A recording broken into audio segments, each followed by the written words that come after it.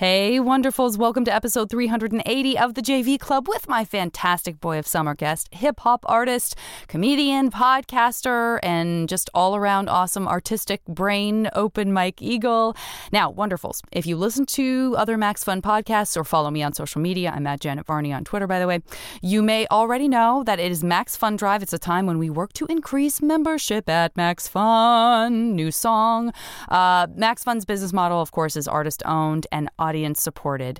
And it also means you can get special members only bonus content. And I'm going to be announcing a couple of bonus content episodes that I have had waiting in a beautiful golden safe of gorgeousness in the virtual world that I've been waiting to drop for Max Fun Drive. I'm going to be announcing what those are about midway through the show. I'm really excited about it.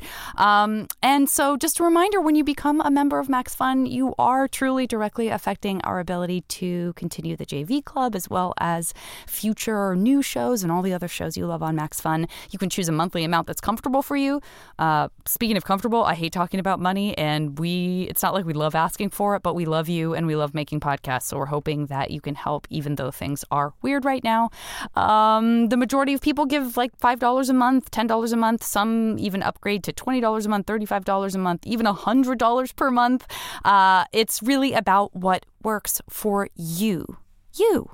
Yes, you. We appreciate it so much. I appreciate you. And you can head to MaximumFun.org/join for more information. We're going to be talking a little bit more about fundraising for Max Fun through the next couple of weeks. We want it to be sweet, easy, painless, and delightful for you. So thank you for supporting what I do, and know that it means the world to me. Okay, without further ado, please enjoy this episode.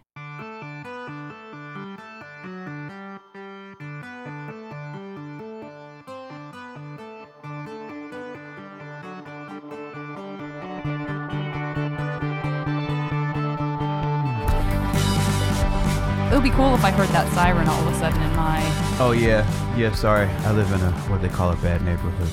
I live in the neighborhood where helicopters always sound like they're about to land in your yard, so no Same worries. Here. I think you might live by me then. Okay, well, I didn't hear the siren, Yeah. but by all other accounts, it seems very likely that we live in the same place. Did you get to experience the nonstop fireworks boomings of? Yeah, like the entire month of June, and then it came to a lovely crescendo on the 4th of July, where it sounded like there was war in 360 degrees. Yeah. Any direction you turned, it sounded like there was war. But I'm gonna tell you one thing I'm surprised by this year, that it has largely ceased. Usually, in my neighborhood, you get a good, solid 2 weeks after. Yeah. Where it still kind of happens every night. And it is like nothing. I was thinking that too. I was like, surely it will keep going. If June has been any indication, surely it will keep going after the 4th. But no. It's got me on edge, to be honest, the silence. Oh, yeah? Tell me if this helps you. That's good. That's what I was... Yeah. That is much more what I was expecting. Good. I'm glad I was able to provide that. I also like getting any kind of a bird's eye view, which is like I can sort of get from my neighborhood without too much problem. It really does look like the entire city is under siege on a regular 4th of July. It's real disturbing. Like, if you ever need to connect with the idea that the reason that we have fireworks on the 4th of July is that people are getting blown to bits, then for sure just get a good view of a big city and all the illegal fireworks going on, because it looks like Baghdad. I've been to some daytime functions in the past on July the 4th in, South LA, and where I've had to like drive home as the sun is setting on the 4th of July. Yeah. And the streets are filled with smoke. Yep. It is absolutely, it looks like a war zone. Yeah.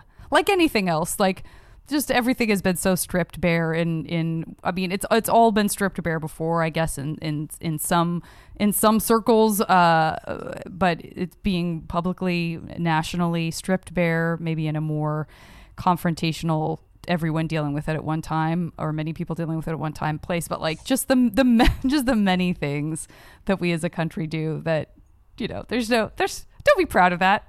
Don't be proud of that. Yeah, we don't need to be proud of this.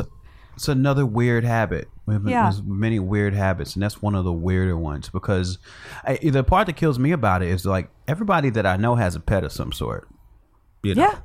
And like, I figured the pet owners would outnumber the fireworkers at this point, but it does not seem to have caught on yet. So, all I hear outside is fireworks, and all I see on the internet is people complaining that their dogs are going batshit. It's true. Those are the two places that discourse is happening, but they're not connecting. No. Next door is not alive with people saying like, "Oh my God, the fireworks I lit last night were amazing." It's like the people. It's weird. There's nobody that's pro fireworks on the internet. Maybe everyone's just lying. Yeah, and then just conditioning their animals not to care. Oh. Yeah. Did you grow up around here? Sad. I grew up in Chicago. Born and raised in Chicago. Chicago proper or Chicago? The properest. The properest. The properest. All over the south side of Chicago is where I grew up. Yeah. So many funny people from the south side of Chicago. I feel like that's a recurring theme, at least in my life. You certainly learn to speak a lot of languages, and one of them is probably figuring out a way to diffuse situations with laughter. Yeah. Seems to be a skill you come out of there with. Was it was that something that you did? Like, if something got rough or uncomfortable or weird, like that was a good go-to?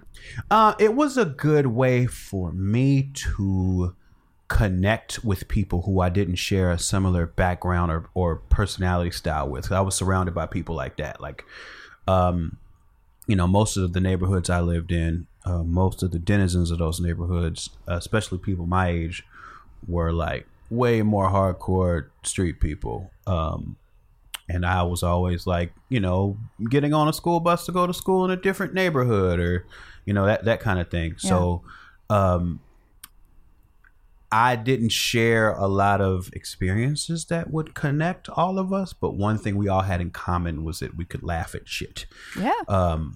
So, it wasn't so much, as a direct means to survive as it was just kind of a way to show people that we had stuff in common if I didn't necessarily look the part. Right.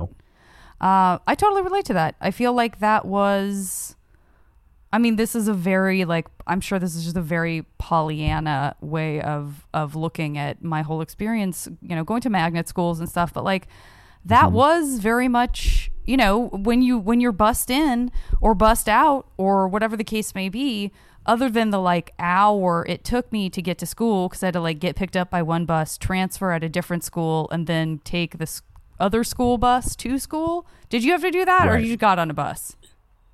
I had different situations. I had situations where I was taking, one school bus to school. I had a situation where I was taking public transportation way far across the city. I think it just depended on the grade I was in or something.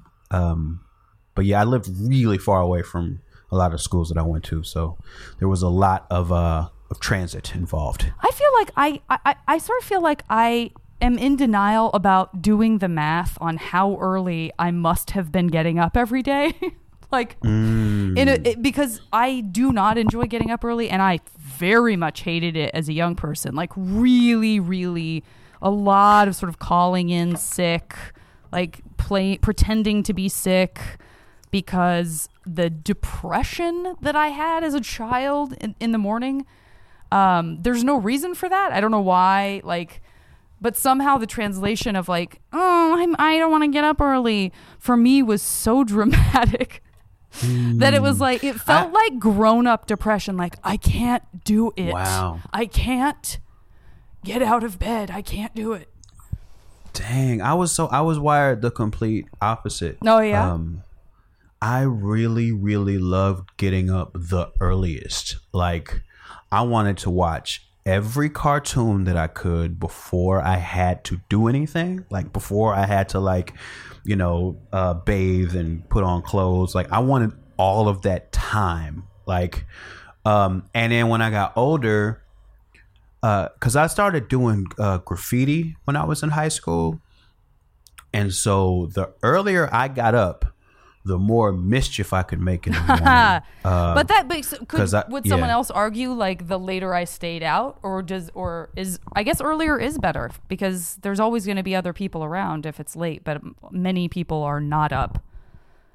Well, the thing with me is that if I was gonna be out late, I had to come up with a reason. I had to like invent something or have some sort of explanation. But if I'm just jumping out of the house early to go to school, I look like I look like the child prodigy. That's a serious life hack. That is a serious life hack that you've just revealed.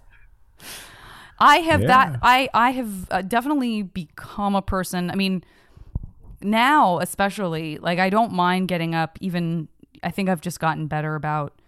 I mean, being in whatever this business is that this is. The irregularity of it has definitely like created a different kind of creature than I was when I was younger. Where now I'm sort of like, okay, well, you sort of adjust to whatever. So if it's a night shoot or if it's, a time change or time zone change or whatever, I feel like my flexibility, you just sort of have to go into that place where it just doesn't matter. But now with what's been going on, I've talked about this before on the podcast, but I love getting up super early because now everyone's out. Like walking their dogs, like now I really rely on like time alone outside for sanity, and and especially when it gets hot, like you got to get up at like 5:30.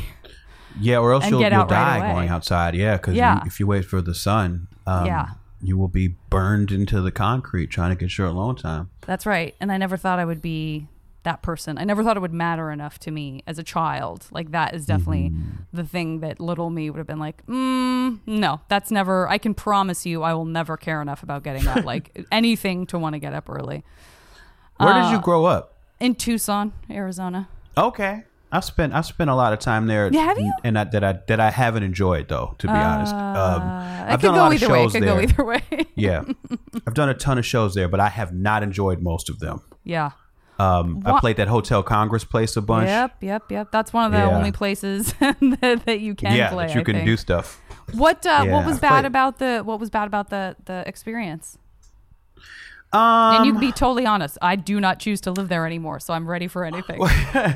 I just there's just some places in our country that have what I can only refer to as like this layer of desperation and dust that just cover everything, and like the people just are a little bit reddened by the sun and a little brain cooked, I feel like.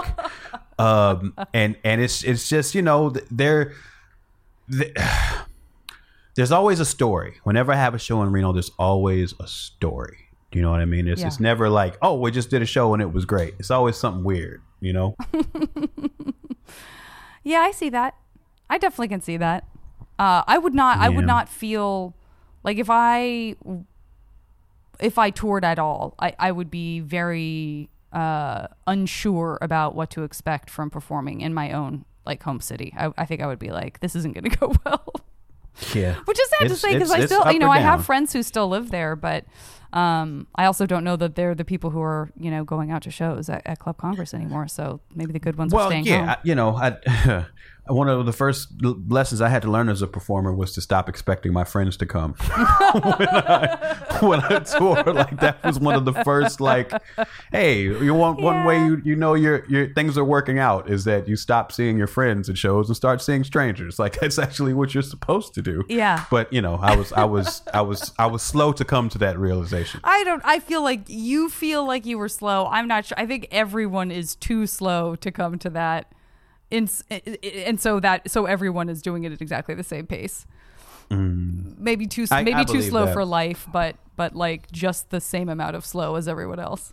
I guess I know a bunch of people in indie rap, which is his own little weird world, where like we go on tour and they get disappointed when their personal friends don't show up, and I'm like I just personally am way beyond that, to the point where like, see, Because I did the thing where, you know, when I first started touring, where you go to every city and you try to make sure you remember who lives there and invite them all out just to make sure that there's somebody there. Oh, sure. But what that did was, like, it had my friends out at terrible shows. Like, you know what I mean? It, like, had them out to see me at, like, the work. Like, they look around, there's nobody there but them. Like, you know? So I quickly learned to not do that. Yeah. And then now they're strangers, and now it's fine if they show up and it's fine if they don't show up. You know, I get it either way, you know? Yeah. Yeah. When did you start doing live stuff? Were you a wee one, or did that come later? No, I mean, I did my first like show in college, so, you know, not super early. But since then, yeah, I've kind of been doing it to whatever capacity was offered to me for almost 20 years now. I have been doing the shows. Okay, we're going to take a break. I will be back after a word from our wonderful buddies at Maximum Fun. Wonderfuls and janitors the world over, it's me. You know, me. I am just popping in for our mid-show break to talk a little bit more about Max Fun Drive. I wanted to quickly announce a couple of the things that you can get a hold of. I almost said put your paws on because I'm such a fan of raccoons. For the membership, if you are a member, you will be getting access to a bonus episode I've been sitting on. I'm so excited. I had the very, very, very great pleasure of interviewing someone I'm a huge fan of, who I love, Tatiana Maslany, who, of course, won an Emmy for her roles on Orphan Black. She could not be more awesome. So that is one bonus episode that is going to be available this week. I wanted to read you this comment from Ray in Seattle that really touched me. She says, I'm a medical assistant, so I'm still working, and it's really stressful. The shows and even the emails, the newsletters that Max Fun sends help calm my ever-fraying nerves. Thank you. That's why I started the podcast. And so to be at a network where I feel like that one-to-one ratio of you, the listener, and me getting to do what I love and having it affect you in some sort of positive way, even if it's just to make you smile, makes me really happy. So that, thank you. Thank you for that. I know there are so many worthy causes going on that you can give your money to. I've been doing it. I've had to figure out, you know, what I can afford, what makes the most sense, and who I can support. If you're in a position to invest in the show, just know we really appreciate you supporting our ability to make it. You can visit MaximumFun.org/join, and you'll see all the ways you can give. And you'll see all of the great stuff that you'll get. Most people choose $5 or $10 per month. Some support at $20 a month or more. But we're truly grateful with any amount that you are comfortable with, whatever level of support you can do. If this is an opportunity for you to jump in, you can go to MaximumFun.org/join, and you can jump on that party bus. What? None of us wants a party bus right now. A party bus, that's the worst idea in the world. You know what you want? You want MaxFun.org. You want to be a member. If you want to upgrade your existing membership, please do. I already mentioned some of the bonus content. I'm going to be announcing more stuff as the weeks go on. And I just want to say again, before we pop back into the episode, thank you so much for supporting us. Every time I start talking about this, I get emotional. It's so silly. This is a really hard time, and I just bonked my computer. I'm not going to stop recording. I'm not going to redo this. This is just what's happening right now. It's authentic. I just am so grateful that I get to do this podcast, and I'm so grateful to be in this community. So if you can give, please do. I'm going to love you either way, but if you can, do it. I'm going to stop crying. Let's get you back to the episode. You are great. Where did you go to college? I went to Southern Illinois University in Carbondale, Illinois. Okay. Was there a particular incentive to go to that school? I don't know the school. I don't know anything about any college. So unless you said if you said Notre Dame, I'd be like, people play football, I think. Right. Yeah, no. It's a state school, and it's not the best state school. It really was the fact that like they were excited about my test scores and didn't care that I didn't work very hard in high school, and they were like, "We'll let you in real easy." And I was like, "Okay, well, that's where I'm going in." Yeah, I like the idea that was an interview that you had with someone where they actually said the words, "Hey, we'll let you in real easy." I mean, the dude basically said that. Yeah, he basically, like, he came to my high school, like, recruiting. Oh wow. And he was just smiling at my test scores, and he did not care about my GPA. So I was like, yeah, this is probably top choice for me now. Nice. Everywhere else would take work. Right. What was the school like that you were busing to? Was it a good magnet school? That started in elementary. So in 5th grade, I started going to a school on the north side of Chicago that had a quote unquote gifted student program. So that was where all of that started for me. But that was a weird experience, because that was a neighborhood school that had a gifted quote unquote school inside of it. So you could imagine, like, the young sociological wars that were happening in this place. Yeah, no doubt. It was wild. It was wild. And really, like, a lot of it was really it was harsh for me to experience, because there were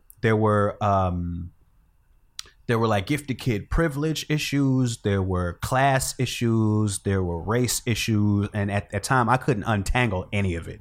I was just like, why does everybody hate me all the time? And it took me like a long time after to figure out, like, oh, it was different reasons for different people. That's horrible. Yeah, I mean, I had friends. I'm probably making it sound worse than it actually was. I just remember, like, my main feeling of the school is just like feeling like I've never had to work so hard to feel like I belong to a group in my life. And it was just me constantly trying to figure out why I always felt so detached from people. And, and thinking about it in adulthood, I kind of figured it out, like, oh, yeah, with these kids, it was because not only did I not have really any, like, money, I didn't know how to, like, do the things you do when you don't have money, but you're trying to make it look like you have money. Like, sure. I was just so dumb about all of that.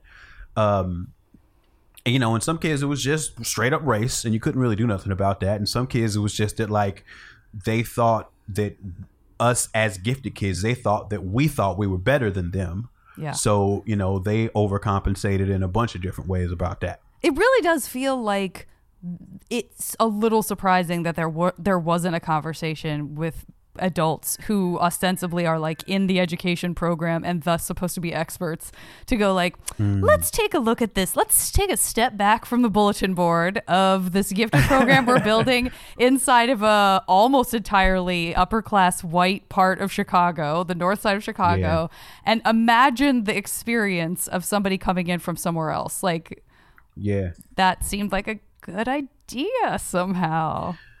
Yeah, I certainly wish that somebody had that sort of conversation with me, because I think ultimately my attitude towards school started to suffer in some ways. Oh my God, I'm sure. Because of, like, but even I wasn't able to put that together at the time. Like, it was just so much going on, and I was internalizing a bunch of it and trying to figure out a bunch of it, but it was a great education, like a fantastic education. Like, we had like a philosophy class in the 4th grade.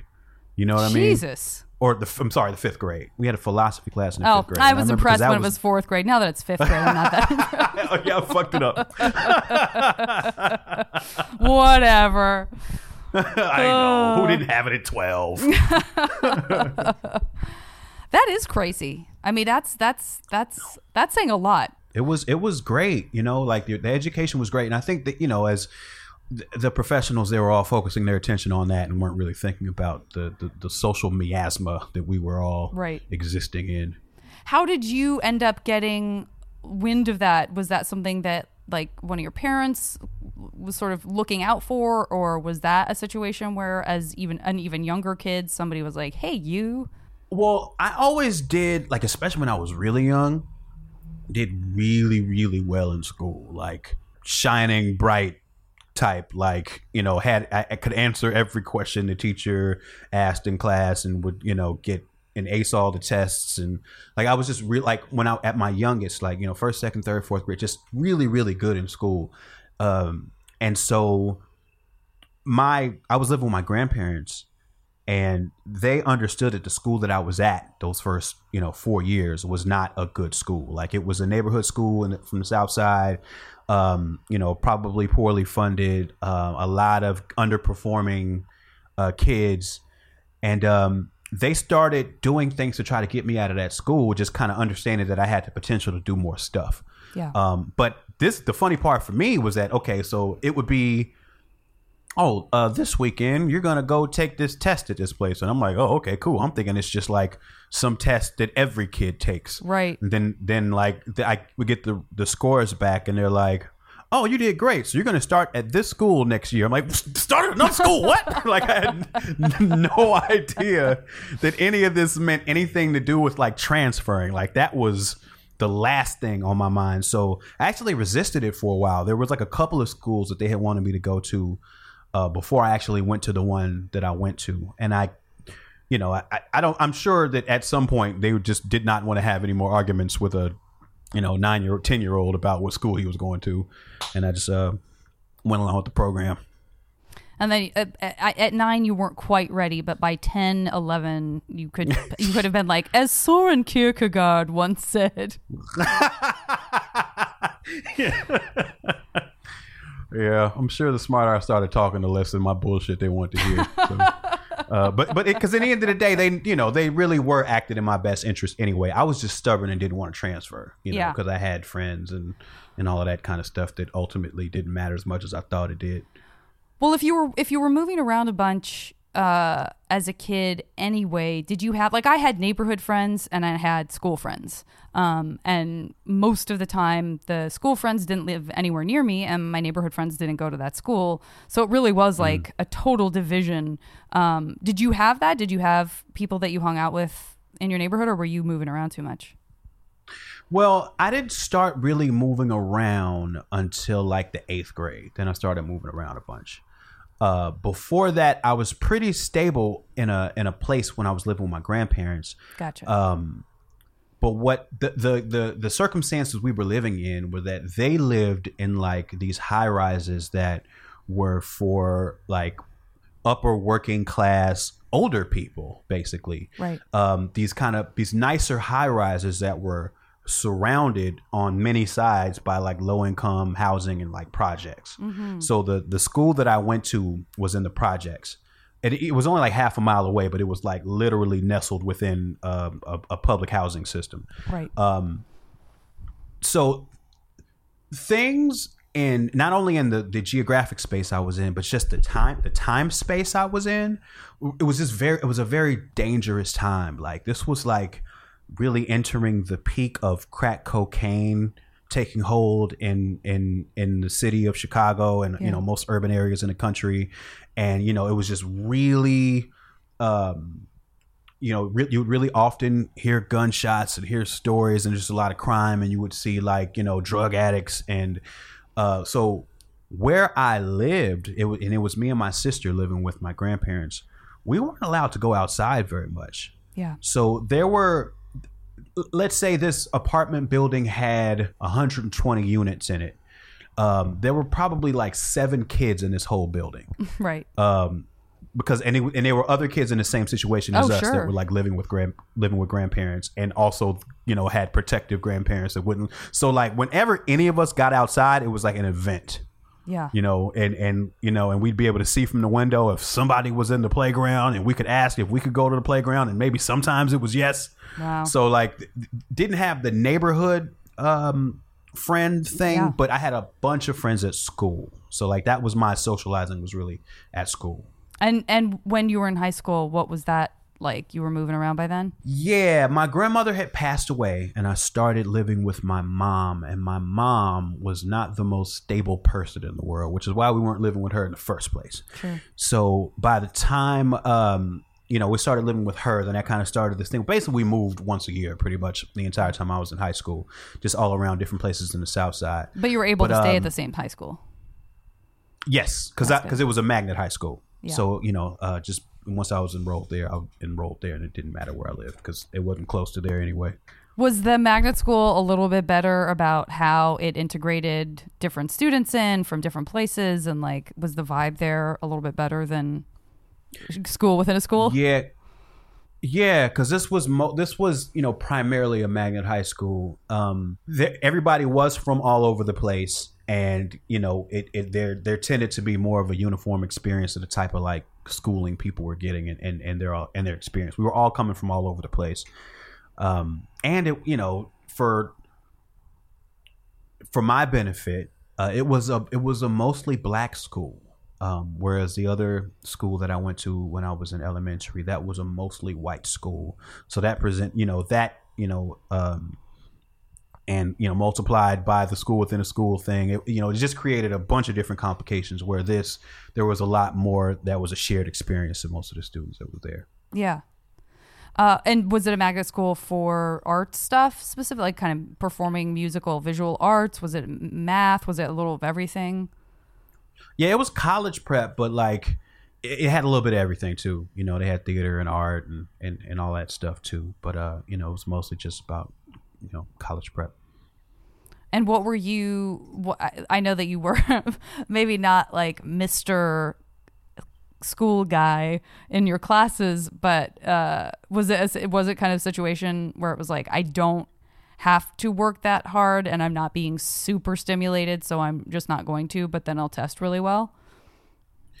It wasn't so much that I wasn't stimulated. I just didn't have a lot of discipline was my thing. Like I can look back to when I first started going to that elementary school, to take it back there. I remember vividly the first time we got homework on the weekend. And that was like the beginning of the end of me doing well in school. Like I remember that weekend because it put me in such a weird position in terms of my discipline, because the way that my discipline worked was like when I had homework, I would get home and I would do it immediately so I could have the rest of the day to myself. Like that was just how I operated.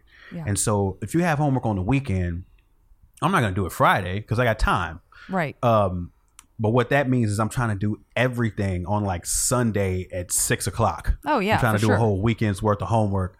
And that's really when my schooling started to fall apart. Like I still had, like you say, the test taking ability, and the analysis and all of that stuff. But I had such poor discipline when it came to getting homework done after that point. That's how I ended up kind of being like a C student for a lot of high school. That's tough. I mean, I feel like I hear now about, anecdotally, I don't have kids, so it's other people's stories, but about like, and this school just doesn't do homework. I feel like I kind of hate, I get homework. Part of me is like, do we need homework? Like, if it's a good enough school, I don't know. I don't know the answer to that, but I don't know that I guess when you're a teenager, you're not the best judge of like where your best moments in your education are coming from. But if I had to look back now and say, where was I getting the most out of my education? I would say it was not like the sort of, for me, very begrudging, like phoning it in homework. Couldn't wait to forget whatever it was I had just learned so that I could like do whatever I want to do, go watch Night Court. I don't know, and just like the same with tests, like cramming for a test. It was like the classes I did the best in were the classes where the teachers were great. We were super stimulated. We were interested in whatever it was. And that information was kind of being learned as a group. And that's where everything stuck. You know what I mean? It was not like necessarily the sort of like, but then I went home and I read that chapter in American history about blah, blah, blah. And I always think about that to this very day, Well, the only thing that I when I think about homework, and because I have a child and I see his relationship to homework, and it makes me think about mine. The one thing that I think was or remains an important value that I think is stimulated by homework, it's just work ethic. Like I think that's where my schooling suffered. Yeah. And I almost ended up flunking out of college based on the same thing. Like I just didn't have the work ethic to do the papers, do the assignments. But once I kind of found that again, like I started doing really, really well in school again. And I feel like that work ethic is something that's carried me through even like entertainment. You know what I mean? And God damn it, that's you're right. The one thing that's the only thing, like I do think that I think there is some. I noticed with my son in math, I can tell that they don't have the time to practice the techniques that they learn in math in school. Like I noticed that they do need that practice of like applying math techniques. Yeah. So I do think math homework is kind of important, but that's really it. You're right.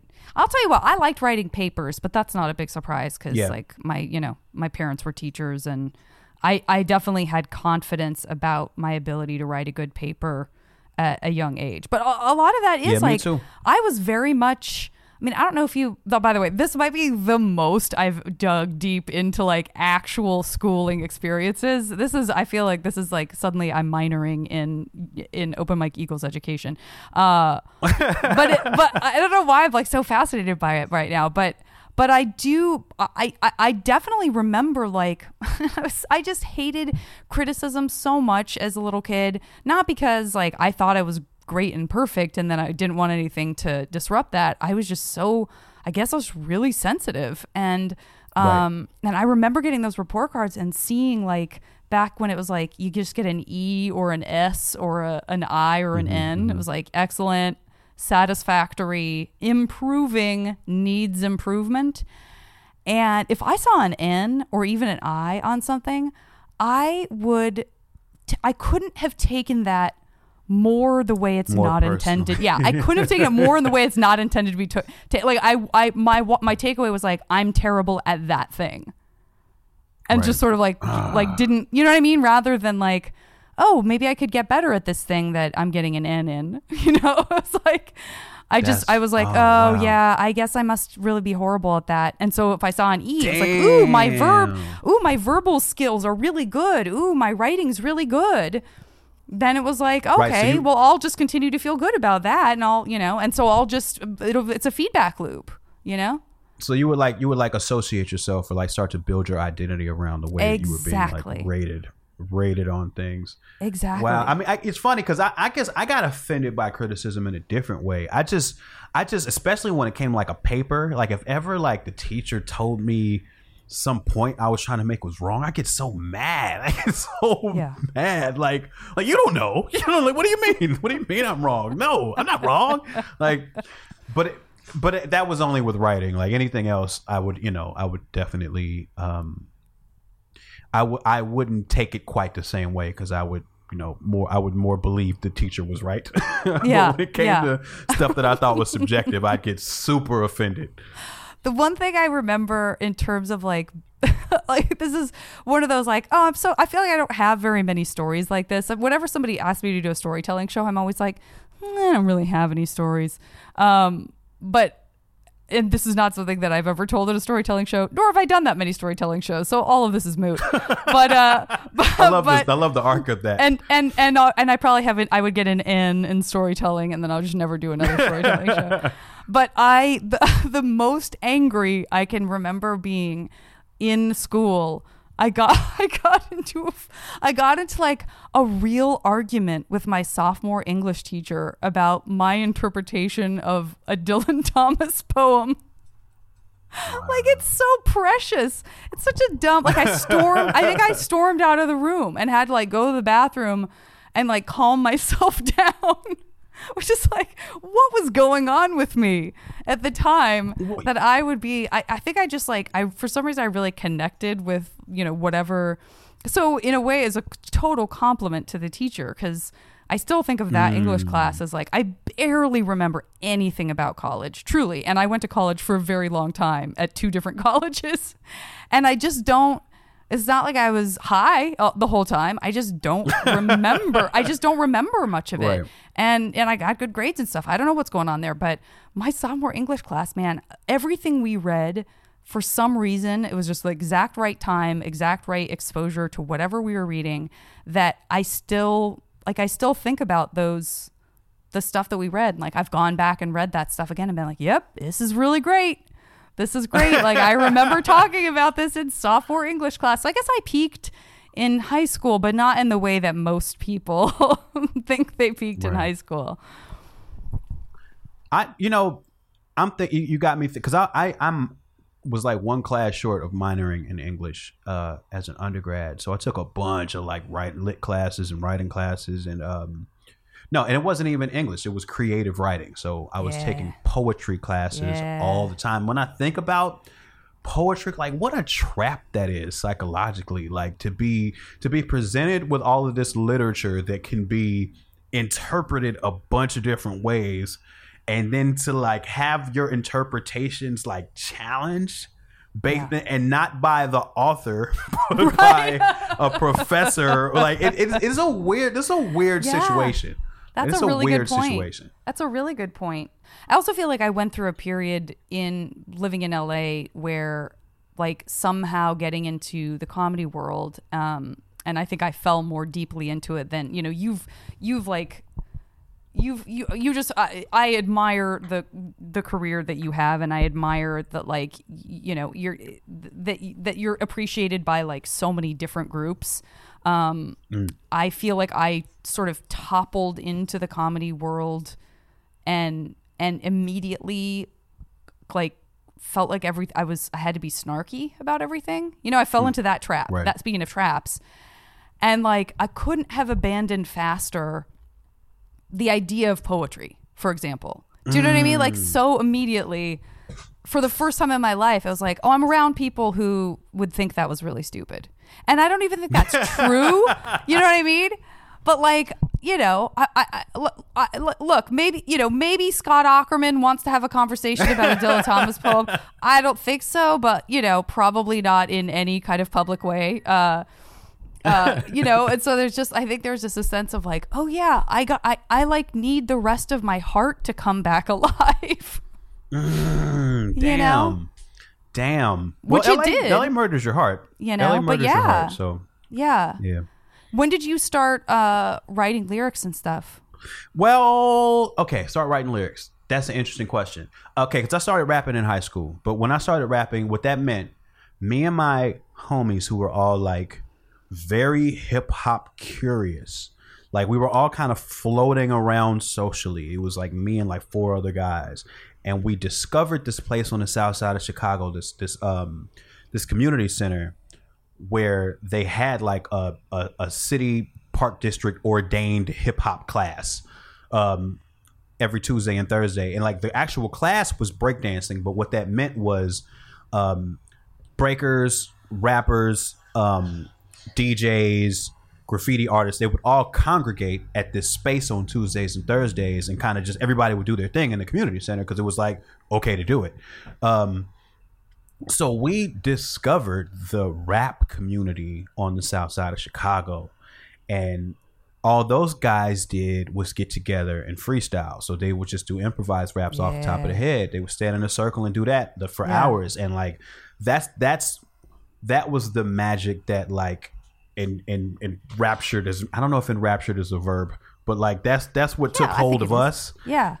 And so like we just decided we were gonna rap, and what that meant was like me and my one of my closest friends to this day, this guy named Roy, we were walking home from that place one day, and we went to the back of this Kentucky Fried Chicken that was mostly empty, and we sat down at a table and was like, okay, let's rap. And then we just started rapping, and it was horrible. Horrible. Yeah. But we did it for hours, you know, just like pushing ourselves to keep doing it. And slowly but surely, like that entire group of friends, like all of us started rapping and breakdancing and doing graffiti. None of us could afford turntables, but we started doing all the other stuff. Yeah. But like, so we would rap every day for hours. We'd be on the phone rapping, we'd be on a train rapping, but we never made songs.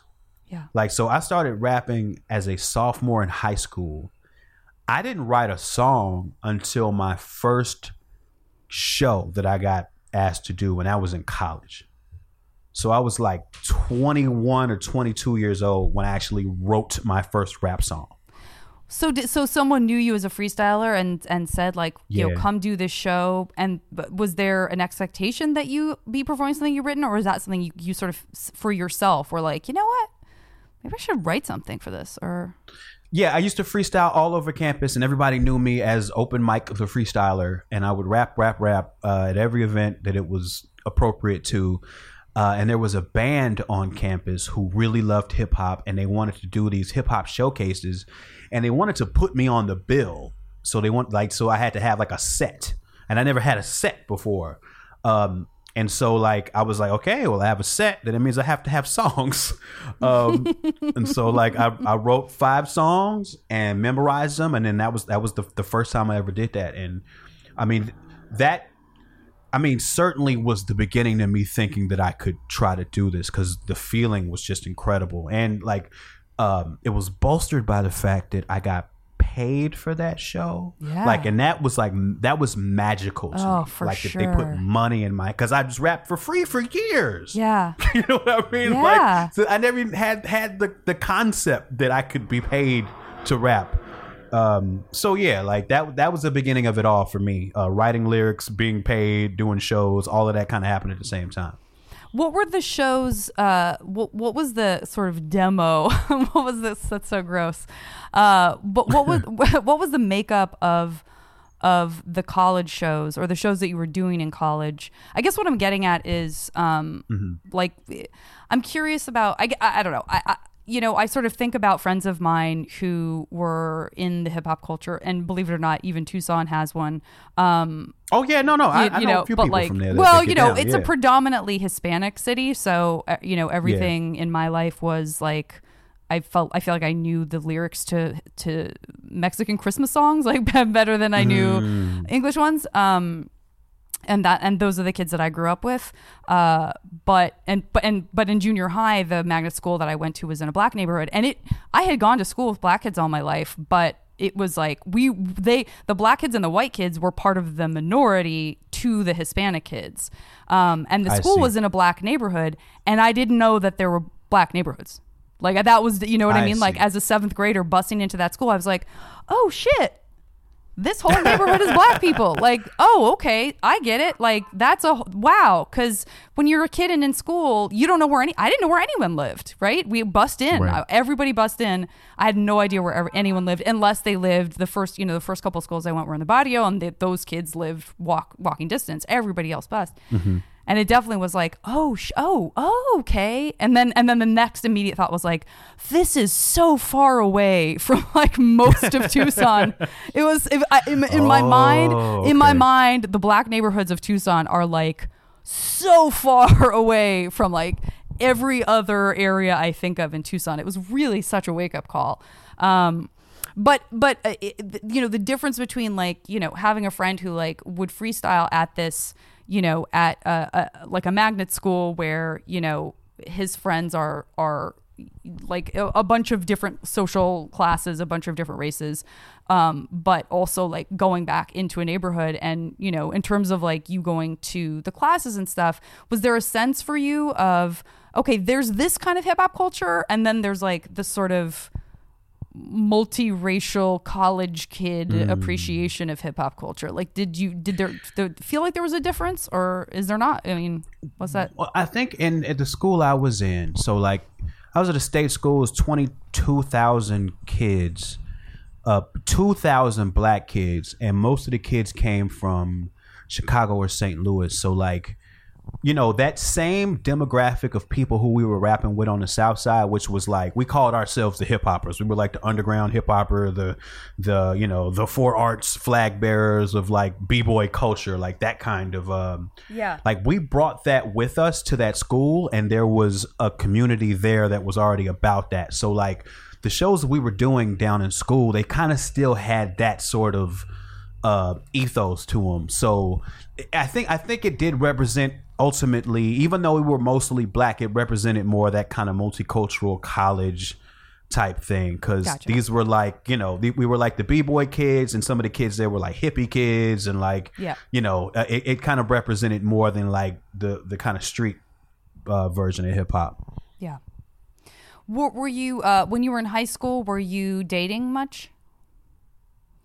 Yeah, kinda. Like, so the thing with me is this: I've always like, just been like super into girls, like, like especially in elementary school. But like I had zero luck. I remember one time, like some of my closest friends one day did a presentation for me. this was in the 5th grade before I transferred to the other school. They did a presentation for me. They gave me a trophy for most rejected. And it was hilarious. And to tell you the truth, I was thankful to have the attention. Yeah. At the time. Yeah. So like my road on that in that sense was really rocky, but it was mostly based on me not having any figment of a social identity. But like if you fast forward to that high school, that group I was in, where we went and we all kind of dove into these hip hop arts, like we all kind of built our social identities out of that, because that community was a meritocracy. So like we didn't have to worry about who we were as people. We just had to worry about getting good at the things. Yeah. And if you got good at the things, then like it gave you a certain amount of respect. And all of us built ourselves up based on that. And so once that happened, then dating and everything just becomes easier. Oh, it's time for a quick break. I will be back after a word from our friends at Maximum Fun.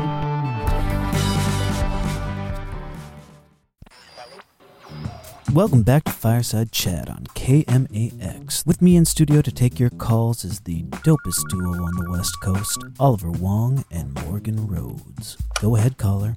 Hey, I'm looking for a music podcast that's insightful and thoughtful, but like also helps me discover artists and albums that I've never heard of. Yeah, man. Sounds like you need to listen to Heat Rocks. Every week, myself, and I'm Morgan Rhodes, and my co-host here, Oliver Wong, talk to influential guests about a canonical album that has changed their lives. Guests like Moby, Open Mike Eagle, talk about albums by Prince, Joni Mitchell, and so much more. Yo, what's that show called again? Heat Rocks, deep dives into hot records. Every Thursday on Maximum Fun.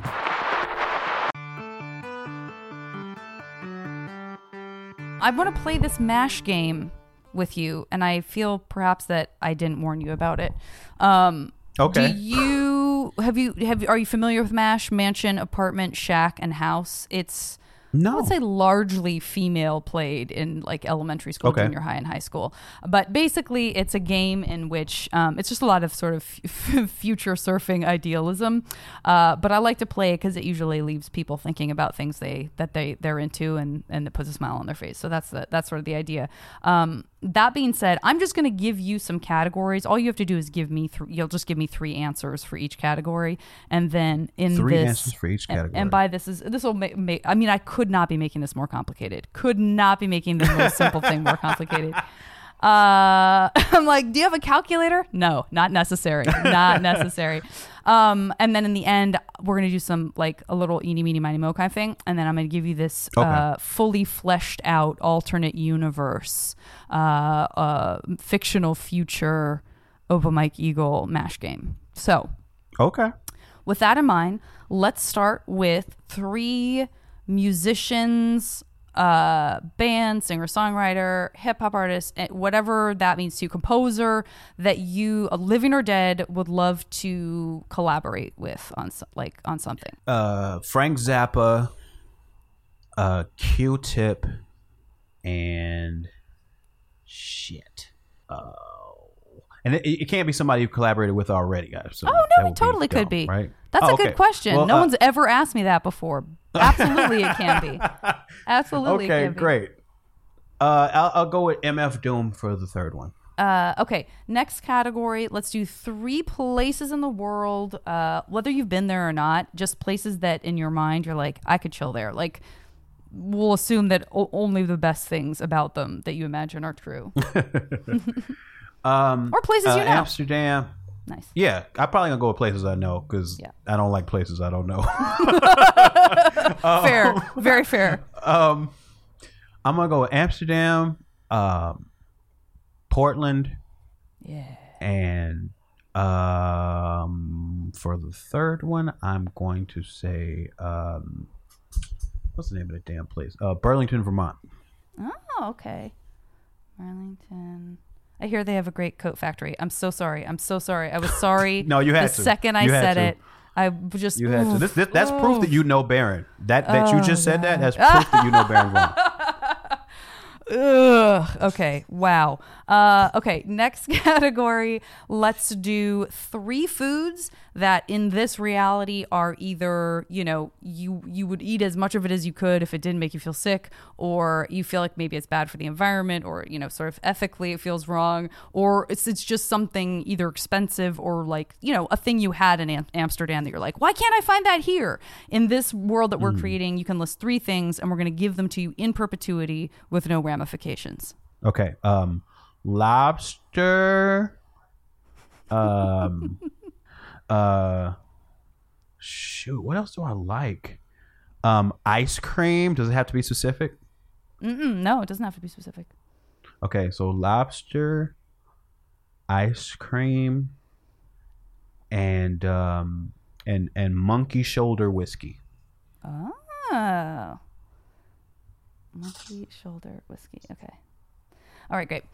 Next category, let's do 3 movies that you can jump into and just be in that world. You're not reliving the plot. It's just a way to escape into an alternate reality. 3 movies that you would love to be able to jump into. No harm can come to you. Okay, Do the Right Thing, Hail Caesar, and Magnolia. I gotta see Hail Caesar again. I think that continues a trend where like every other Coen Brothers movie I see, I'm like, I don't like it that much on first watch. And then I watch it a second time and I love it. And then every other Coen Brothers movie I love immediately. And that's why it's confusing for me when like the next one rolls around. I'm like, I don't think I like that one.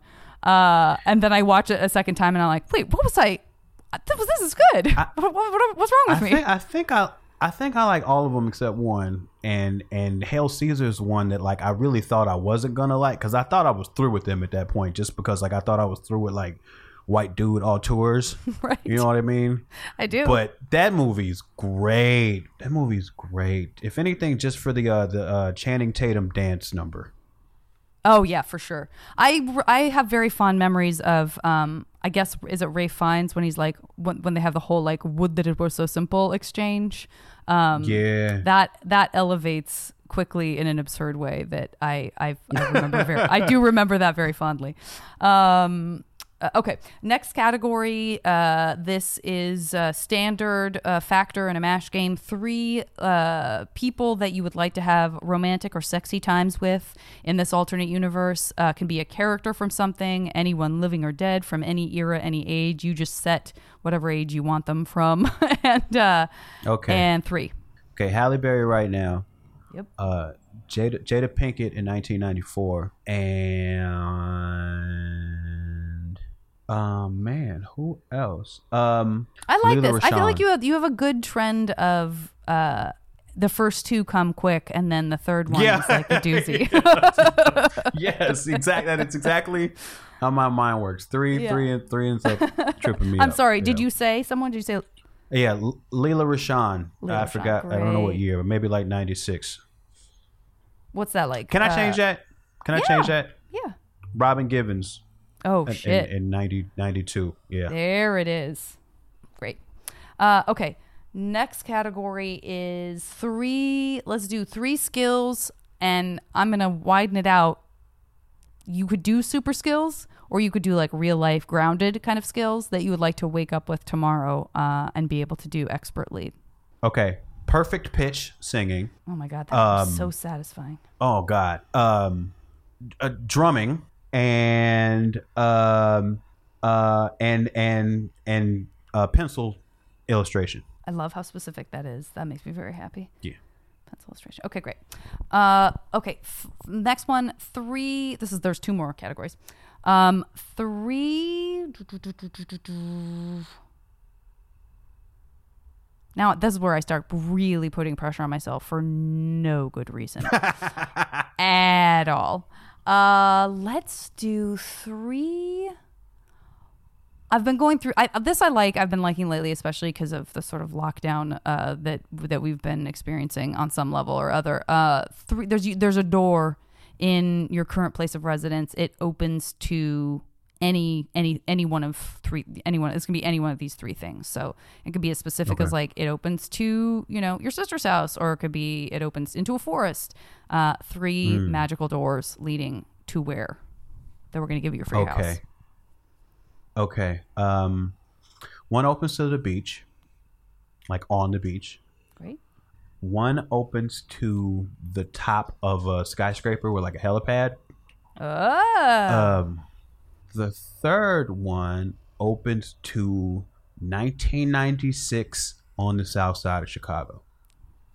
Like, can I walk into an era, or do I need to have a building in that era, or like a place? That's great. That's wonderful. In fact, I'm gonna expand the idea of that just for the final category, which is a little bit of time travel. So you can go anywhere. You're in a safety bubble. Nothing's gonna happen to you. If there's something you want to see or experience, or a mystery you want to solve, anywhere, anytime in history. I'm gonna avoid the future because it scares the shit out of me. Gotcha. Totally get that. I would want to go back to talk to Stanley Kubrick about Eyes Wide Shut when he was alive. I would want to go to Bavaria in 1776 and be there when Adam Weishaupt created the Illuminati. And what else would I very much want to see for myself? I would want to like see what was going on in was it wherever Christ was killed. Was it Jerusalem? Was it Rome? I don't know. Wherever he was killed. I just know he was on the cross in Calvary. Wherever that was, wherever he was the week before that, I want to be there. I want to see what it was like. Okay, great. Okay. I'm fascinated by the Stanley Kubrick one. Do you how so? Well, just because that movie, because I'm into like a lot of like secret society stuff, and that movie is filled with that imagery, and I just would love to know like what it was he was trying to emphasize or what he was trying to say about those things. Yeah. If he was trying to expose something, if he was just trying to make fun of it, like I would just love to get an insight into how he was thinking about those things. Yeah. I love that. I mean, I feel the same way about that movie. And yeah, I have you seen the like there was a exhibit of his, like not of his, but of historical Stanley Kubrick memorabilia kind of stuff? No. Oh, it's around. I mean, who knows now, but it's wild. But I bet you would really like it because it's like, I mean, is it in LA? When I saw it, it was coming through San Francisco. I was up there for Sketchfest, and it just happened to be at a museum there. But he had these like not Rolodex, like a library card type files, like old. You know how you would look through the like all the different cards. He had like just a jillion of those like little tiny index cards that he would write on for all the different movies he was working on. So there's just like this crazy library of handwritten and typed up cards that were his brain. That was very cool to see. I want. I gotta listen. Listen. That. I want you to know I have zero power anywhere. I'm still gonna make this happen. I'm gonna get them to set that shit up somewhere. Choice just for you. It will be like if this was like if this was like an 80s to early 90s movie, and I was trying to win your heart. It would be like, here we are at the Hollywood Bowl. I know a guy. Hollywood Bowl, right. But then here's the exhibit. And I show up there blindfolded and all that. That's right. That's right. That's exactly right. All right. Give me a number between 1 and 6. 4. Okay. I am going to go through and do whatever magic work I need to do to get you this 100% guaranteed fictitious MASH future. Fun. Can you take this time to tell people where to find you and what they should be letting into their lives that comes from you that they may haven't yet? Awesome. Definitely can do that now. Great. So the main thing I want to point people to is a new podcast that I just started doing called What Had Happened Was, where I interview legendary hip hop producer DJ Prince Paul about each episode is about one of his classic projects. So we have episodes on De La Soul because he produced their first 3 albums. Chris Rock, Grave Diggers with the RZA from the Wu-Tang Clan. So each week we go through one of his projects, and people are really digging it. And it's part of a podcast network I just launched called Stony Island Audio. So I am pointing everybody towards that stuff, and I got music coming out later this year that I'll be telling people about. And yeah, I think that's, and find me on Twitter at Mike_Eagle, because that's where I tell all my business all the time. Where you tell all your business. How personal. Well, some of it. The rest of it I tell on Patreon, but most of it I tell on Twitter. Hint, hint, guys. Hint, hint. Okay. All right. This is very exciting. I feel very, very, very good about all of these results from this MASH game. First of all, I want to congratulate you on your beautiful apartment in Portland that you can escape away to. I want to advise you that while you are at your apartment in Portland or anywhere else, you can have all the lobster you want. Yes. In perpetuity. I want to listen. That doesn't mean that I think that you should go and dive into the ocean and get your own, but if you want to do that, you can. You certainly have a secret door that leads to the beach. Fun. Puts you at very close proximity.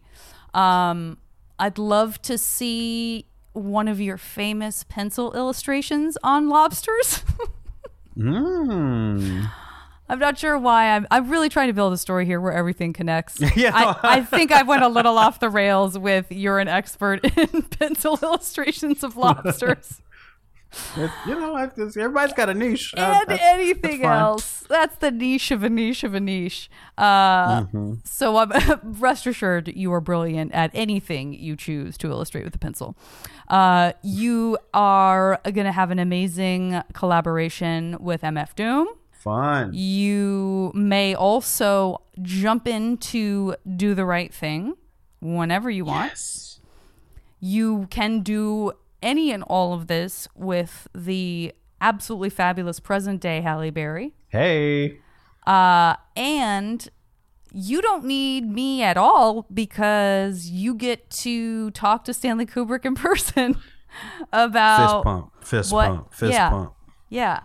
So you're going to have to tell me about how that goes. That's how MASH works. That's your MASH future. That's your alternate universe MASH life. Well, this sounds like 1/3 of everything I want. There you go. Oh my God. That's an amazing response. Also have been doing this podcast 8 years and no one has ever said that. No one has ever said amazing. That sounds like 1/3 of what I want. You are my hero. That's incredible. Okay, this has been so much fun. I am so glad that you could do the podcast. I have a final thing that I offer up that because typically I only interview non-boys except in the summer. I invite my boys of summer to either sing a snippet of Don Henley's Boys of Summer or just another song or rap or anything else that sort of either feels like summer to you or in some way represents the sort of feeling of, being that feeling that we would have when school was out and it was summertime. I can only think of Will Smith's Summertime. It's a song I absolutely hate. It is the one he gotcha. I hate that song so much. But I'll sing the hook. Great. Summer, summer, summertime, summertime. Time to kick back in the wine. See? Beautiful. That's it. It's a commercial for summer. Like, who needs that? Yeah, thank you for giving him the plug he 100% did not need, that you did to satisfy my stupid thing that I wanted. So thank you. Guys, please check out the new podcast. You need to be getting into Open Mike Eagle's work if you are not already. I feel many of you probably are. Thank you again. And everybody else, I'll talk to you next time on the podcast.